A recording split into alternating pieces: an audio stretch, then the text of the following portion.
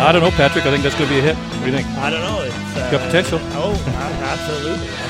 It is a legendary song. It is Turn Me Loose from the debut album of Loverboy, and we're joined in studio on Everything Film with lead singer Mr. Mike Reno. Mike Reno, nice to hey, great to have you here. Nice to have you. Thank you. Nice to be here, Joe. What's it like? You've heard that song a squillion times, I'm sure. You've played it a million. You've heard it a squillion.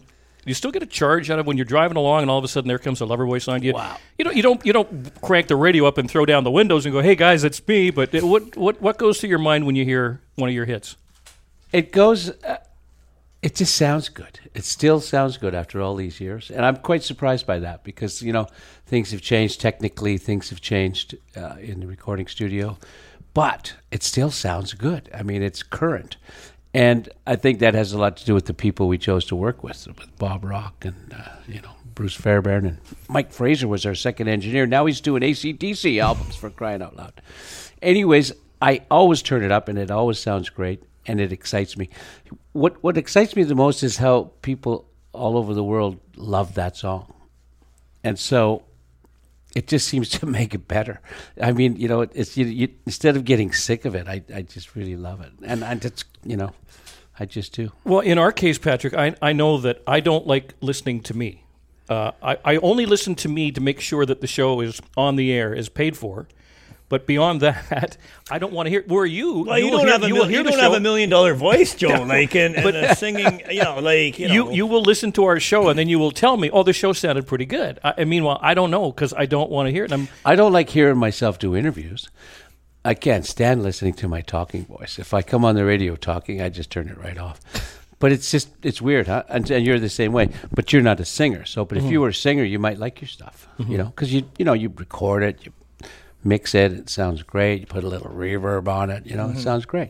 Well, the other thing is that you've been in the industry and you've done this, and I'd like to call it like you have a second set of memories and stuff. So when you're watching a video or something you've done on TV, you probably see it different than the average fan, and you'll remember what happened at the party after, or what who was doing what, or the mistakes, or things like that. And I'm sure you have a million stories. I'll give you an example of "Turn Me Loose." It was done, put away. The 2-inch reels were taken off, put away.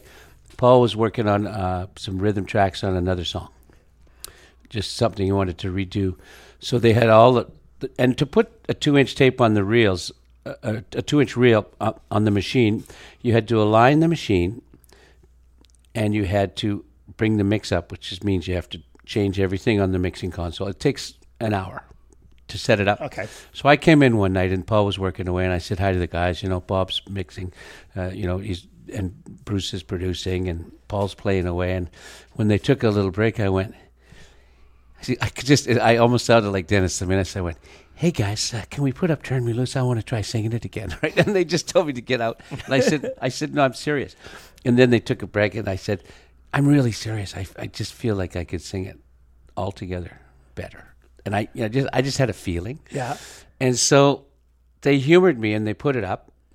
And I went out and sang it, and I changed a lot of the words, changed a lot of the phrasing, and I added the scream. Scream wasn't there. Oh, really? It wasn't there. And I walked outside after singing it, and everybody in the control room went crazy while I was singing it. And they just went, "Oh, my God, this is unbelievable. This is so great." And I thought, wow. And you really feel pumped up when you do a great track. You just feel like it's the Super Bowl, Said that, wow. And I walked outside of Little Mountain Studios on 201 West 7th, and I looked up, and it was a full moon. And I was sweating, and it was summertime, and I went, wow. Oh, this is so great. And it was just a feeling. I still have that feeling. I can't believe it, how great it was. And had I not talked those guys into changing the tape and re-singing the track, it just wouldn't have happened. So it's funny how things happen. Yeah. Mike Reno is our guest. I want to ask you, Mike, before you have any clout, like when you're launching your debut album, you guys don't have any clout within the industry just yet. So who has the ultimate say? Do you as the artist go, no, I'm not happy with that, I want to do it again? Or if you've got an accomplished producer, does the producer outrank you? Does the band collectively have a voice? Like who decides this is the one we're going with? Nobody outranks me, Chuck. Come on. Not today, but when you're starting out back in the 80s. Oh, that's a good question. What happens is a producer's hired to take care of the project, so it's really his deal. But the band it's our songs and it's our production. Now, Bruce Fairbairn, as a producer, was smart enough, with us anyways, to let us just roll. So he used to say, roll, play the song 5 or 6 times. He said that after 5 or 6 times, he just said, enough, that's just perfect, we got it. You know, it's like we didn't even know if the record button was on because we were just playing it because we loved the music. And there are songs that we're just really getting into it. And when you're in the studio and you do a sound check and it sounds amazing, you just start playing it and you close your eyes. And somebody came in and watched me sing one time and they says, you sang like you were live in concert in front of 80,000 people. You know, I'm just really into it. My eyes are closed. I got a towel. I'm sweating. I'm singing. I'm looking up. My eyes are closed. It's just one of those kind of experiences that you just do. Yeah. And the producer would definitely have the last say. In our case, he didn't change much with us, which was kind of neat. And I think that's part of his production beauty. If a band needs it, he'll do it. But in our case, he kind of just saw that we kind of had it going on. And which is nice because it's rock and roll. It's not all that complicated, you know. And one of the things I insisted on was not too many overdubs. I didn't want to sound like Boston. Not that I don't like Boston. It's just that when you have to go out and play 100 shows a year or whatever, you don't want everybody to go, well, where's the fourth guitar harmony and where's the horn section and all that stuff they throw in a lot of time. And then the band shows up and it doesn't sound anything like that. In our case, I just wanted it straight off the floor as much as possible, and that's why we didn't do a lot of overdubs. Much like the film industry, and not every audition you do, you pass. Not every film role you go for, you get.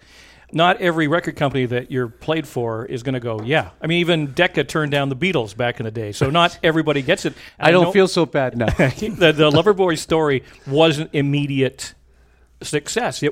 There was some rejection before acceptance. Absolutely there was. I think we must have been turned down by all of them. I remember one time Paul and I went down to California just with a demo tape that we kind of threw together in an 8-track studio, and just to see if anybody would be interested. And luckily enough, and this is before we even had management, we got a listening with the Columbia guy. A Capitol guy. We ended up signing to Columbia eventually. But the Capitol guy was in front of us, and we gave him this tape, and it was this cassette tape, and he plays it. And at the end of it, he goes, "Are you guys kidding me?"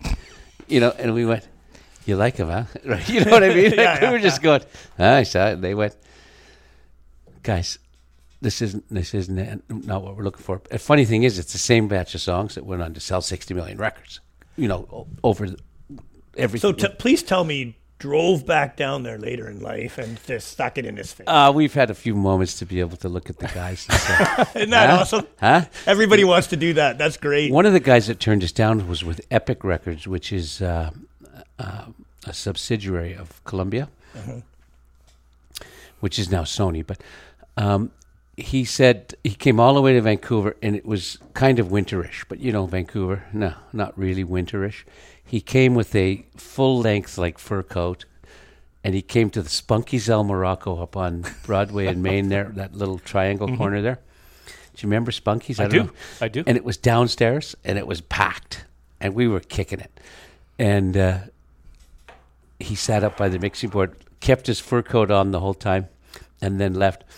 And at the end of that same year, at Columbia had signed us, they invited us to play the international year-end celebration in the Bahamas. It was outdoor poolside in a big, huge grassy area with the pool and everything, and it was a big deal for all the international Columbia people. And they featured us. We played a 45-minute set. And on the way back after the show, we walked down this long hotel hallway, and there's Lenny Pizzi. He's the guy from Epic. He was the president. He had his sign out, and he was standing at the door with his stogie. And when I walked by, he goes, and I looked over at him and went, "Hey, Lenny." That's great. And I just kept walking. I didn't grind him too bad, but I let him know that, you know. That's nice. Everybody's got to have a moment like that. I remember. Yeah. I remember you. Our guest is Mike Reno, Everything Film on BNN Bloomberg 1410 AM, also 103.5 FM, HD3. I like asking artists questions about what's a hit, what becomes a hit. Do you know in your gut, like, did you know Turn Me Loose? Did you know Kid Is Hot Tonight? Did you know Working for the Weekend? Were there surprises? Were there songs that you thought would kick it that just went nowhere? Pretty much everything that made it, I was behind. I don't know why, but Turn Me Loose, for instance, it's just the way it built, and it just got me. I got goosebumps listening to it every time. So I knew something good was going to happen, and that was basically our first. The Kid Is Hot Tonight came out, was a big single. I wasn't sure about that one, because if you really listen to The Kid Is Hot Tonight, it has like 4 stages, and not a lot of bands had 4 stages. They had maybe 2. They went from here to here, and then back. Mm-hmm. We went from here to here to here to here, and it just kind of kept going. And by the time you're finished, you're going, "The Kid Is Hot Tonight." Do you think your career, and I say this because a lot of our audience are obviously trying to break into the film industry, actors, things like that, and they're looking for their big break. And I hate to even use that with a guy like you that's been through it, but did you have it? Like, was it a gradual climb success, or can you remember one day where you just walked into a stadium full of like 30, 40,000 people and went, "This is a big change"? Like, did it happen just overnight? It happened quicker than most. Quicker? Yeah. We played clubs before we got signed. Right. But never after. Right. So it changed, but I got an interesting story for you, because you have to really hear the story with us. Okay. We did a record, and then we took one of those, we grabbed our girlfriends. It was our drummer, Matt, Paul, me, and our girlfriends. We went down to Puerto Vallarta on the, $800 for the whole week thing with flights. And we're down there for 3 days, and the phone rings. And back when the phone rings back then, it rang in the lobby. This is Mexico. Right. And the guy from the lobby had to come down and get you on the beach, bring you back to the lobby. You didn't even have phones in your rooms back then. Right. It's Mexico. And it's Bruce Allen. He goes, "Reno, get the boys together. We need you to get on a plane and get back to Los Angeles. Dick Clark wants you on his show this Saturday." And it was like Thursday, and I went, "What?" He goes, That's right? great. And Dick Clark, was a big deal. Was that American Bandstand still? American Bandstand. Oh, Bandstand. Wow. That'd be great to get a tape of that. I'd like to see that. It's on our website.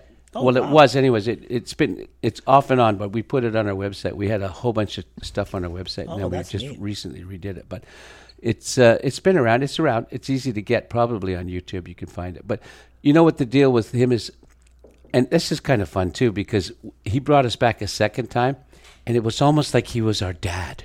You know what I mean? Yeah. And he just loved us, and he was going, "Canada, you must be so proud of you guys." And he goes, "Everybody in the States thinks you're yours. You're theirs rather." And he goes, "But Canada, you're from Canada. This is great, right?" And he was just freaking out. And then we played him a song, and right after the song, we said, "Dick," he was thanking us. We went, "Dick, we got something for you." We gave him a gold album, and he was visibly touched, and said that he had never received a gold record like that from a band on stage, like right at the show. He may have got them over the years, but he was pretty impressed that we gave him one. I remember interviewing Randy Bachman, and he was telling me a story. They were in a hotel room somewhere in the U.S.